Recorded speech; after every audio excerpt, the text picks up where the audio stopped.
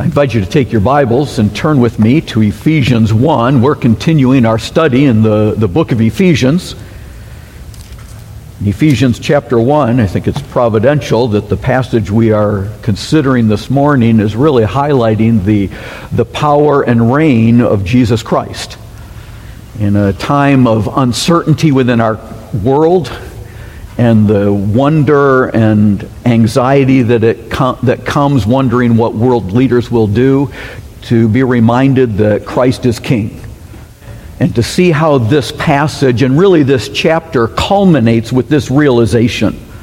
And we began looking at this passage last week, as I mentioned, from verses 15 and following, 15 through verse 23, is one sentence. And so we looked at part of the sentence last week, one sentence in the Greek text. It's more than one in our English text. It's broken up so that we can understand the flow. But I want us to conclude this morning and seeing the power of the Lord. You know, one of the aspects of construction projects that I have always found fascinating is watching the power of a bulldozer. Watching it clear the soil, and then being in areas where there are tree lots filled with trees, and to see how these bulldozers can just push that out of the way, removing stumps and pushing them into a large power. So when I saw an article last week that was published last week on the 5 biggest bulldozers in the world, I was interested. And the picture they've put up there is the one that is said to be the largest, most powerful tracked bulldozer in the world. It's the Eco Super Dozer. It was built in North Italy in the early 1980s. It was constructed primarily of parts that were made by Caterpillar. The blade, or the bulldozer, is 40 feet long and weighs 183 tons. It has 2 engines with a combined output of 1,350 horsepower. The blade on this bulldozer is 23 feet wide. That's about from that speaker to that speaker. And 9 feet tall, which is probably just from the floor to about up to here. That's the size of it, and you can see the perspective with the car and with this individual there. This bulldozer was built to be exported to Libya to help with land development. But in the 1980s, the leader of Libya was Colonel Muammar Gaddafi. And because of his involvement with international terrorism, there were trade restrictions placed upon the country. And because of that embargo, this bulldozer was never shipped. In fact, this bulldozer was never used for any operational purpose. It was built and ended up in storage where it was built. About 10 years ago, it was started up, moved onto a trailer, and taken to a new location where it could be preserved and displayed. I found it astonishing that the largest, most powerful bulldozer ever built was never utilized. And while it might make an interesting tourist attraction in some town where it's stored, that was not the purpose for which it was developed. The purpose for which it was developed was never used, and therefore it was really wasted. But I wonder how many Christians fail to utilize an even greater power that is available to them. In Paul's prayer at the end of Ephesians 1, he really is tripping over himself to describe the power of God that is available to those who know him. And if we truly recognize that, are we availing ourselves of it? What I want us to do this morning is conclude the theme that we considered last week, that those who rejoice in God's powerful work of salvation should pray for spiritual growth in others and live under Christ's exalted authority and in his power. And that's really what we see in this sentence. This prayer in verses 15 through 23 flows out of the statement that believers are selected by the Father, they're saved by the Son, and they're secured by the Holy Spirit. That was the sentence before this sentence in the Greek text. That sentence went from verse 3 to verse 14. And so we've got two extremely long sentences, one speaking of praising God, and the result of that then is prayer. If you have your Bibles open, follow with me as I begin reading Ephesians 1, beginning in verse 15. Ephesians 1:15. Therefore, I also, after I heard of your faith in the Lord Jesus and your love for all saints, do not cease to give thanks for you, making mention of you in my prayers, that the God of our Lord Jesus Christ, the Father of glory, may give to you the spirit of wisdom and revelation in the knowledge of him, the eyes of your understanding being enlightened, that you may know what is the hope of his calling, what are the riches of the glory of his inheritance in the saints, and what is the exceeding greatness of his power toward us who believe, according to the working of his mighty power, which he worked in Christ when he raised him from the dead and seated him at the right hand in heavenly places, far above all principality and power and might and dominion and every name that is named, not only in this age, but also in that which is to come. And he put all things under his feet and gave him to be the head over all things to the church, which is his body, the fullness of him who fills all in all. The purpose of this prayer, it's really a purposeful prayer based on what has come that ought to result in practical life and practical faith in our lives. Now, we considered this last week, and I've given you the first part of the outline in your bulletin without blanks, so you don't have to fill that in, but I want us to understand the flow of what is taking place. The first part was to pray for spiritual growth. And the two characteristics that were brought out in this prayer is that your faith in the Lord Jesus Christ and your love for the saints.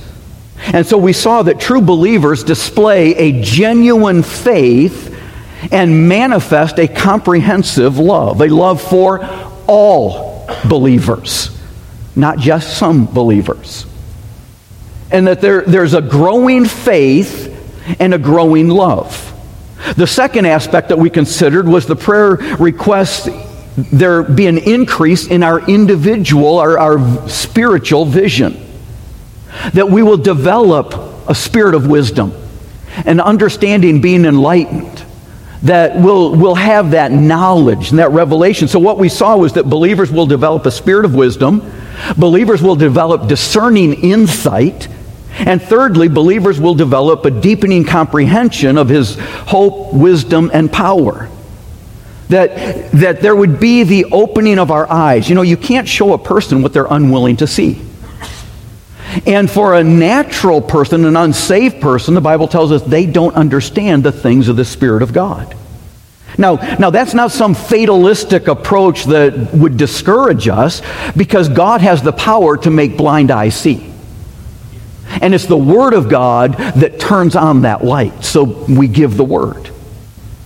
But what we do see is that believers then will developing a deepening comprehension, and the words that we have there are set off in verses 18 and 19 by the what.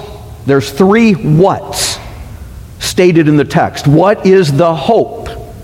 What are the riches of his inheritance? And what is his power? And so you see how this passage is developing, and I draw your attention to that, so as you read the Bible, you'll be looking for these types of things. And then the prayer shifts to focus on God's power. The prayer recognizes the power of God, and that's what we see in verses 19 and 20. What is the exceeding greatness of his power toward us who believe, according to the working of his mighty power? And in that verse 19, we have the power of God described. In fact, in this verse, in that description, I've mentioned Paul is almost tripping over himself. The Holy Spirit is just giving one word after another to explain God's power. There's actually 6 different words that are used in that statement, Greek words, that speak of the exceeding greatness of his power, the extraordinary, extreme capacity of a dynamic power that is directed to those of us who believe. And we took time and walked through those words last week. I'm not going to do that again, but I want that on in our thinking as we look at it. And then he continues by saying he's working of his mighty power. That is the energizing operational power to control and strengthen. That he has the horsepower to move whatever needs to be moved. That God's power moved heaven to earth for our salvation. And to recognize that his power enables us to use the wealth of that power that's available to us. That it's not to sit in a heavenly storage unit, but it's that available to us to give us power to endure and to serve. He gives you power to defeat sin in your life. And I mentioned last week, and I think it's good for us to ponder, do we really want victory over sin? Or do we just want sin partially defeated? We want it subdued but not slain. We'd prefer it be docile, not dead. Because sometimes we want to enjoy a little pleasure in sin. We just don't want it to control us. We have to be willing to let God's power kill and clear away the rubble of sin in our lives. Say, okay, that sounds good. But how do I know that this isn't just a fascinating attraction sitting in heaven, in a storage facility? Where do we actually see this power displayed? And that's what verse 20 tells us. That he worked in Christ when he raised him from the dead and seated him at his right hand in heavenly places. We have two statements here of the display of this power. The first one is the resurrection. It says, when he worked, that's God the Father, worked in Christ when he, God the Father, raised him, God the Son, from the dead. We're hearing in the news the threats and displays of power that ends life. Bombs that kill and could kill multitudes of people. God has the power to give life, to raise the dead. And the great display of that power and deity is in destroying death by raising Christ from the grave. The grace then that saves us. It took more grace for Christ to stay on the cross and die and rise from the dead than it would have to come off the cross to preserve life. To destroy death by the resurrection is a greater power than, as he was said, if you be the Christ, come off the cross. No, Christ ministered for 40 days after the resurrection. Acts 1 tells us this. And the disciples in that passage, as he's with his disciples, they want to talk about eschatology. They said, let's talk about the coming of the kingdom. And Jesus said, no, I want to point you to evangelism. You shall receive power and be witnesses to me. And then he ascends into heaven. And it's important that we don't minimize the ascension, because that really it's leading from the tomb to the exaltation. The ascension is God's reply to the jeers when Christ was on the cross. If you be the Son of God, come down from the cross. Prove it to us. The proof is in the ascension. And the authority now described in the exaltation.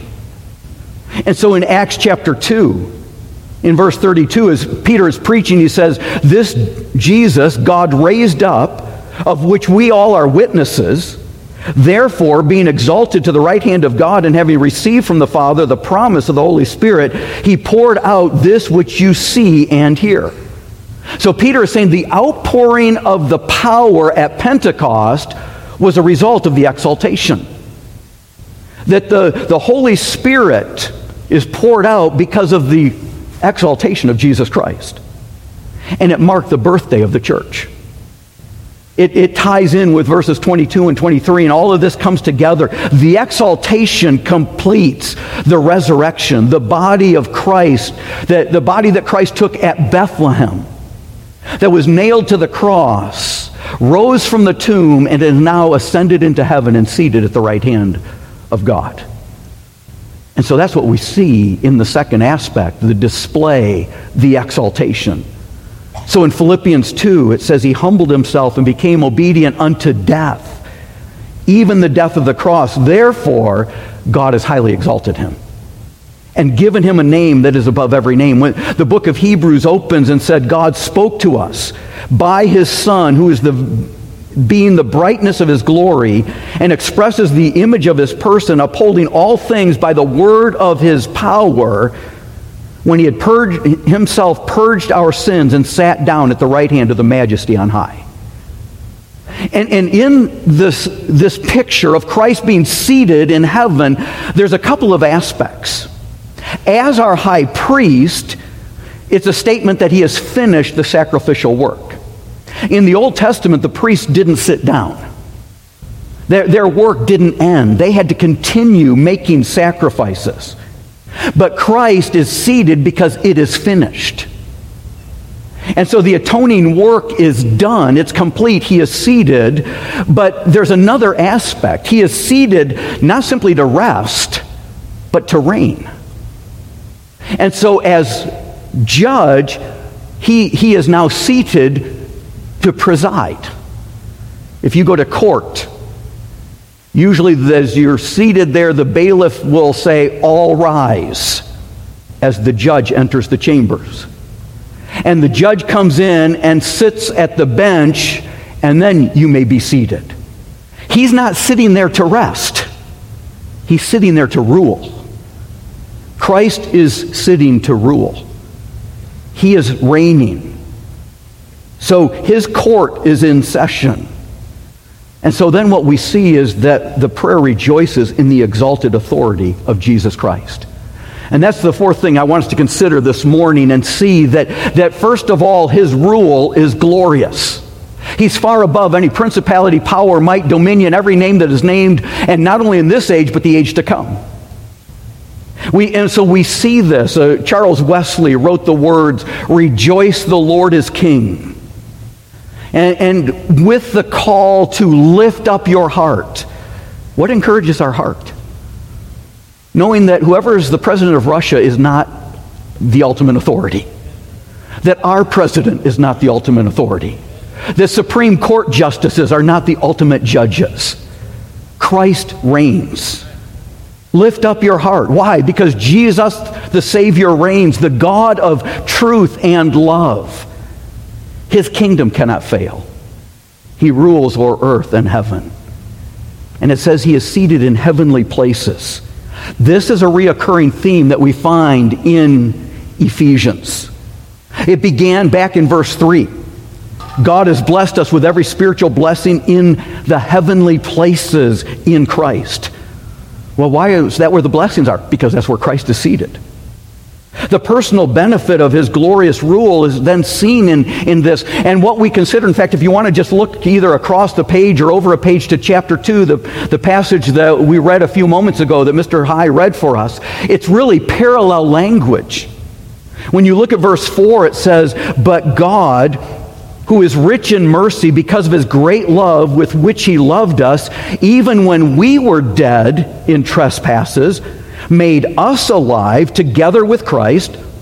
By grace you have been saved, and raised us up together and made us sit together in the heavenly places in Christ Jesus." You see the parallel here. The power that is displayed in raising Christ and his exaltation is available to us as believers. That it's that power that made us alive. And that we can enjoy those blessings. And it says he's far above any power currently on earth or in the heavens or what will come. So we see not only is his rule glorious, his supremacy is absolute. And I think there's an allusion in this passage going back to Psalm 110, verse 1. And it's a passage that is quoted in the New Testament, and Jesus quotes, but it says in Psalm 110, verse 1, "The Lord said to my Lord, sit at my right hand till I make your enemies your footstool." Well, who are Christ's enemies? Well, Psalm 2 lays some of that out. Why do the nations rage? The people plot vain things. The kings and the rulers of the earth take counsel to cast off God's restraint. We see that happening all around us.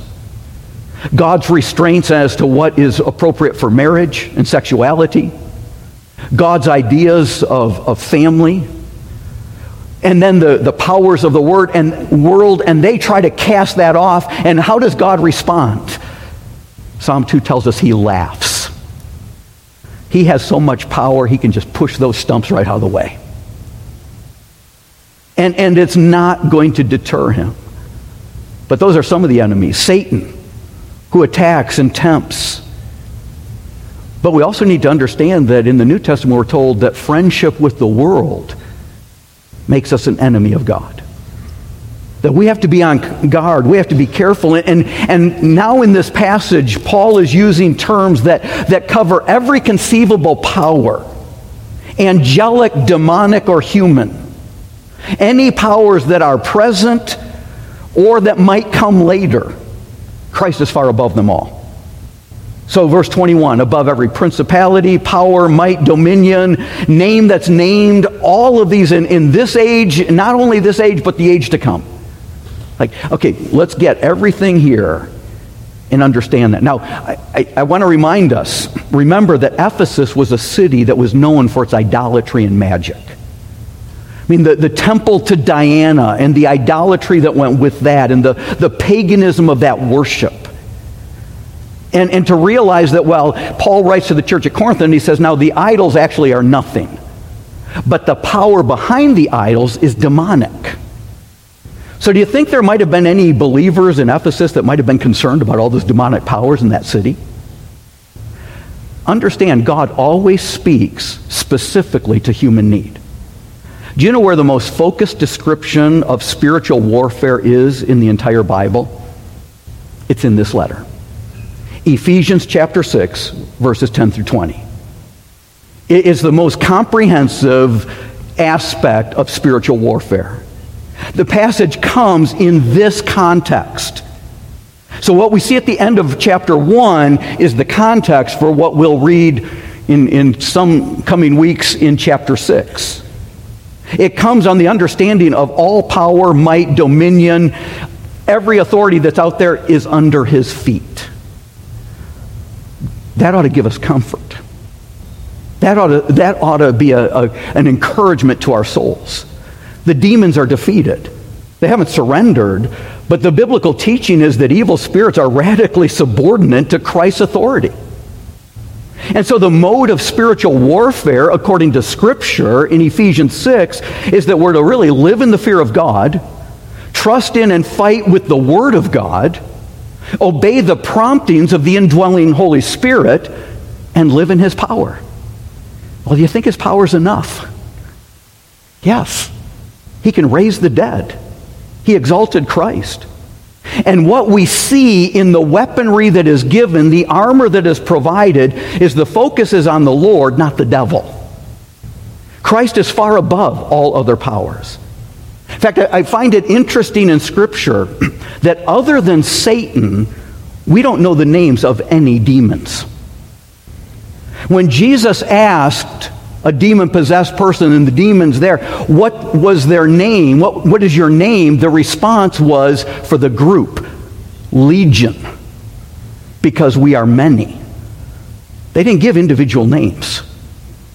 It was the group. So we don't find any demons named individually. We do find angels. But understand, every power, every name is below him. Jesus has a name that is above every name. President, king, emperor, czar, judge, whatever. It pales compared to the exalted one of God. The greatest power, the highest authority in this world or any world to come or in the spirit realm is below Christ's lowest point. They're under his feet.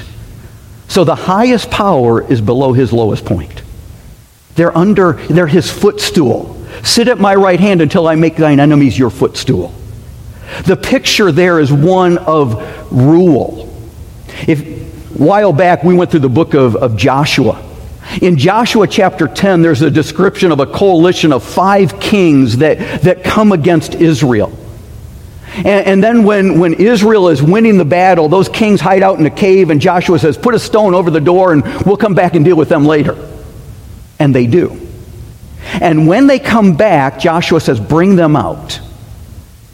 And then he calls for the captains of the soldiers of Israel. And here's what he says in Joshua 10, verse 24. He says, come near, put your feet on the necks of these kings. And then he tells them this, do not be afraid, nor be dismayed. Be strong and of a good courage, for thus the Lord will do to all your enemies against whom you fight. It's an illustration of complete victory. They are a defeated foe. Folks, Satan is a defeated foe. Any strength he has is under Christ's lowest part. All things are subject to him. He has absolute authority. So the question we have to ask is, does he have authority in our lives? Do we allow him to reign? Can we say, King of my life, I crown thee now? Or are there areas where we struggle with that? Well, I'm not sure I really want that. Are there areas where we struggle to submit to his word? Oh, we wouldn't say that. We're not going to reject God's word. We're going to define it and argue it in a way that fits our mold, rather than saying, Lord, what does your word say? And open mine ears that I may hear. Open my heart that we will respond. There are many passages that are going to come, and they're going to rub us wrong because of our sinful nature, our struggle with sin, and our own selfish desires. You want to know how spiritually mature you are? Examine your response when you don't get your way. Do we really believe God's in control?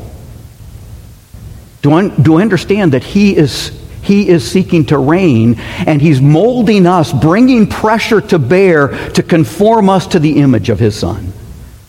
And that we have an amazing situation because we are part of His body as the church. And that's the third thing I want us to see, that His union with the church is complete. There's an interesting statement as we come to this, as it says He's put all things under His feet and gave Him to be the head over all things to the church, which is His body. The fullness of Him that fills all in all. That not only is He the Lord, we're part of His body. The end of this prayer and this chapter directs the focus to Christ's relationship with the church as His body. And that's the main metaphor that will be used. It reminds us again that the church is not a club. That in a club, you choose who you associate with. In the church, God chooses. And we saw that back in the beginning of this chapter. But there's an organic, vital connection between the head and the body and within the body. That the body is not simply a bunch of loose parts somehow connected. I mean, that would be a monstrosity. That'd be like Frankenstein. Oh, we'll take body parts over here and body parts over here and somehow sew them all together. No, it's a body that Christ has brought together. The church is an integrated whole. And we get our life from the Lord. So He's not only our Lord, He's our life.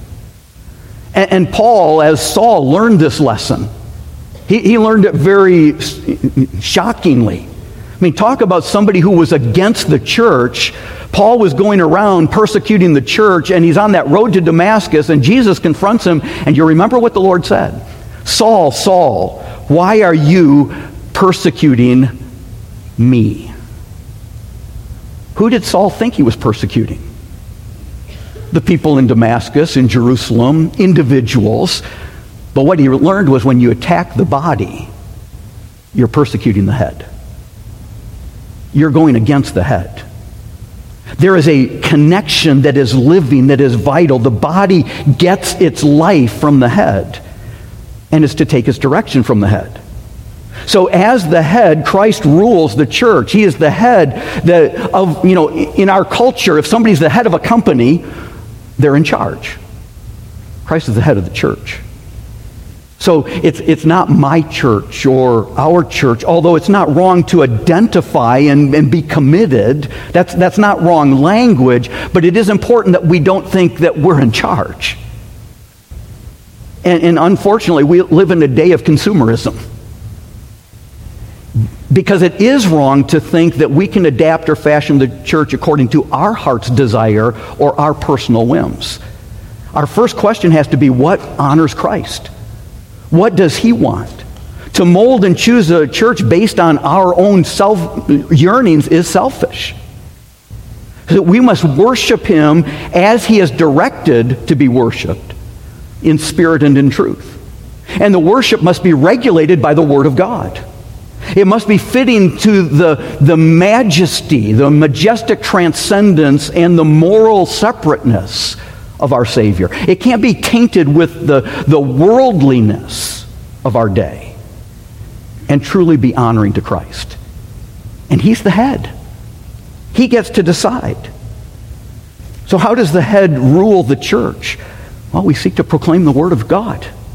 We seek to advance purity in our own personal lives and unity within our body. And so the question we all have to ask is, does God's Word have active functional control in our life? And by active functional control, I mean that the Bible isn't just a passive resource. I read it this morning, I can check it off on my Bible reading schedule, done, now I'm on my own. Know that it goes with me through the day. It's my guide. And that I'm seeking to honor Christ in my personal decisions, in my attitude, and how I respond, and when I fail, to confess our sins and to realize, I'm still growing. And by functional control, are we emphasizing what the Bible emphasizes? Do we have a biblical philosophy of life and ministry? Do we really seek to live under the Word? Or do we just kind of slap verses on things to make it look spiritual? This takes more than just a slap a Bible verse on an opinion or a position. It requires a sustained submitting to the head of the church. And then there's this amazing statement at the end, verse 23, which is his body, the fullness of him who fills all in all. How can Jesus, who created all things and is the head, be filled by the church? And the metaphor that we see is really presenting actually a paradox. The metaphor of the head and the body brings that together, because a head really isn't complete without a body. You need a body if you've got a head, and you need a head if you've got a body. It doesn't function. And Martin Lloyd-Jones said, a body needs a head, and you cannot think of a head without a body. But there are other metaphors in Scripture for the relationship of Christ and the church that help us see this as well. Christ is the bridegroom. Well, if he's a bridegroom, he needs a bride. He's the shepherd. A shepherd needs sheep. He's the vine. A vine needs branches. To really be complete, a shepherd is not complete without sheep. A redeemer is not complete without something to be redeemed. And so there's a picture here that the head without the body is not complete, and the church complements Christ. And we're here then to do his work. So it's no wonder, as you think about this, and as we read this statement, and often we just kind of read over it, do you understand why Paul began by praying that God would open their eyes of understanding? I'm still struggling to wrap my head around all of this. But that's why we pray, Lord, open my eyes. Help me to grasp what this means. That I'll have understanding and that enlightenment. Because when we do, it will change our lives. So how can we apply this personally? Number one, Christ's exalted authority assures your salvation. One of the struggles that people often have, and I find with young people, and I went through this, is that assurance of salvation. Especially if they made a decision at a young age, and never try to push a child into that or just say, oh yeah, you're saved because it was written in your Bible. No, the Holy Spirit has to work in their heart. But there's questions, and I found as I learned more, it's like, well, how many sins do you have to confess when you're a child? And did I really understand what repentance meant, and what faith and trust, and those questions that come. And what I ultimately had to come to grips with was it's not based on what I knew or did. It's did I surrender to Christ? Am I trusting only in his work? And I find it interesting. Paul does talk about his salvation experience, his trusting Christ on the road to Damascus. What you find is his trust is, I know who I have believed. And I'm persuaded that he's able to keep what I've committed to him against that day. He said, I am today trusting in Christ. And really the question is, if you were to die today and God asked, why should I let you into heaven? What would your answer be? Well, I think I was a church member. I was baptized. I tried to do good works. None of that's going to cut it. It's the work of Christ alone. And the culmination of Christ's coming, the gift of God in giving his Son in his birth and dying on the cross that we can have peace with God is brought to the ascension, which gives us confidence that our salvation is sure when it's in Christ alone. So as it says in 1 Corinthians, "O death, where is your sting? O grave, where is your victory? But thanks be to God who gives us the victory through the Lord Jesus Christ." Have you been raised to new life by the power of God? That's what chapter 2 is talking about. That's what we read earlier. That's the parallel we considered. Christ's exaltation assures your salvation. Christ paid the price. He sealed my pardon with his blood. He conquered death in the resurrection, and he's seated to reign. And there's no power above him. That all powers on earth are under his feet. So there's nothing that can be revealed in your life that isn't under his blood. And God uses us as unfinished tools of redemption to accomplish his purpose, and that we can proclaim his glory. He has us here because there's a mission that we need to accomplish. And we have that anticipation, that hope, because of the resurrection, that Christ has risen from the dead. He's become the first fruits of those who have fallen asleep. Because as by one man sin entered the world and death came, so by one man comes resurrection. And so in Christ shall all be made alive.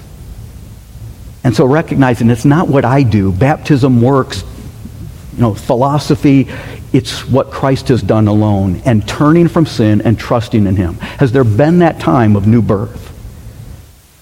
But for those of us that are saved, understand it is never God's fault that you don't get victory over sin. If you're truly saved, because all that power is available to us to push the rubble out of the way. He who has begun a good work in you will continue to perform it until it's complete in the day of Christ. And his exaltation is the living proof that he can do it. That ought to give us security. That my salvation is assured because of Christ. No, there should be a personal response to each one of us who understands Christ's authority. That if he is the authority above all powers and names, that includes my name. So I don't get to call the shots in my life. I have to say, Lord, your will be done. And submitting to Christ first and exhibiting the surrender to the Holy Spirit's promptings is actually what chapter 5, verse 21 is going to tell us. That a person who's controlled by the Holy Spirit, there's a heart of submission, of humility. Is that the characteristic in our life? Of humility? Would your spouse say that it is? If I asked your wife, or your co-workers, or for our young people, if I asked your parents, or maybe your teacher, are you a person who's teachable? See, Christ's intention for us as his bride is that we would grow in Christ-likeness, and that he would sanctify us. And that's really what we're seeing then, that his intention as his bride is to sanctify and cleanse us with the washing of water by the word, that we would be holy and without blemish. That's what we saw at the beginning of this chapter back in verse 4. That God chose us before the world was created, that we should be holy and without blame before him in love. And in that relationship, verse 6 tells us we're accepted in the beloved. Not because of me, but because of Christ. So we need to give God's word active control in our decisions, that it would transform our attitudes. And realize there's no sin that you can't overcome, no trial too great that God's power cannot sustain. he can push it out of the way. It's not just a bulldozer in heaven that's sitting there that we get to see when we get there. It's available to us today. And the third thing that we see is Christ's exalted authority elevates our service in the church. The church is the preeminent institution in God's plan for today. But sadly, a lot of people don't think that way. When we invest our time and money and our energy to advance the cause of Christ, to assist in the work of Christ, that is a good thing. And we're glorifying the head. It was a blessing today. I saw a lot of people out here working on the landscaping around the church, investing so that the facility would be a good testimony for the body that meets inside and of our Lord. That's investing for eternity. You know, we have a lot of people in our world, they expend all their energy, their money, their talents, their energies to get stuff. Build bigger homes, drive nicer cars, and they fail to lay up treasures in heaven. And the Bible refers to those as biblical fools. Luke 12:20, Jesus told of a man who kept expanding his personal wealth, his property, and had no thought for eternity, and the Lord said, "Fool, this night your soul will be required of you. Then whose will those things be which you have provided?" You've worked for all of this, and you're going to leave it behind. But you and I have the privilege of serving the exalted Christ. You know, I love to be part of what God's doing here at Tri-City Baptist Church. It's Christ's church, but it's a joy to be able to be part of it, and that we can serve together. And recognizing that Jesus said to his disciples, "All power is given to me, and now I authorize you to go, make disciples of all nations." So is Christ the authority in our lives? Is his power on display in your life? Say, "Well, I'm struggling." Then make this your prayer. That understanding that this power is available. You know, the greatest power shortage today is not the oil crisis, the high prices at the gas pump, what the situation in the Ukraine is going to do. Greatest lack of power is in our personal spiritual life when we won't tap into what God has made available through Christ. Don't let God's power sit in some heavenly storage unit because we don't avail ourselves. Jesus said, "You have not because you ask not. Ask and you shall receive. Seek and you shall find." You know, are we tired of our sin? Maybe you're here without Christ. Are you tired of your sin? Jesus said, "Come to me, all who are weary and burdened. I will give you rest." What an amazing offer. And it's open to every one of us. And if you're here without Christ today, now is the accepted time. Today is the day of salvation. And the power to raise the dead is available to raise you from dead in sin to new life in Christ. And if we've been raised to new life, then let's walk in the power that's available. Because those who rejoice in God's powerful work of salvation should pray for spiritual growth in the lives of others, live under his exalted authority, and live by his power. Let's pray together.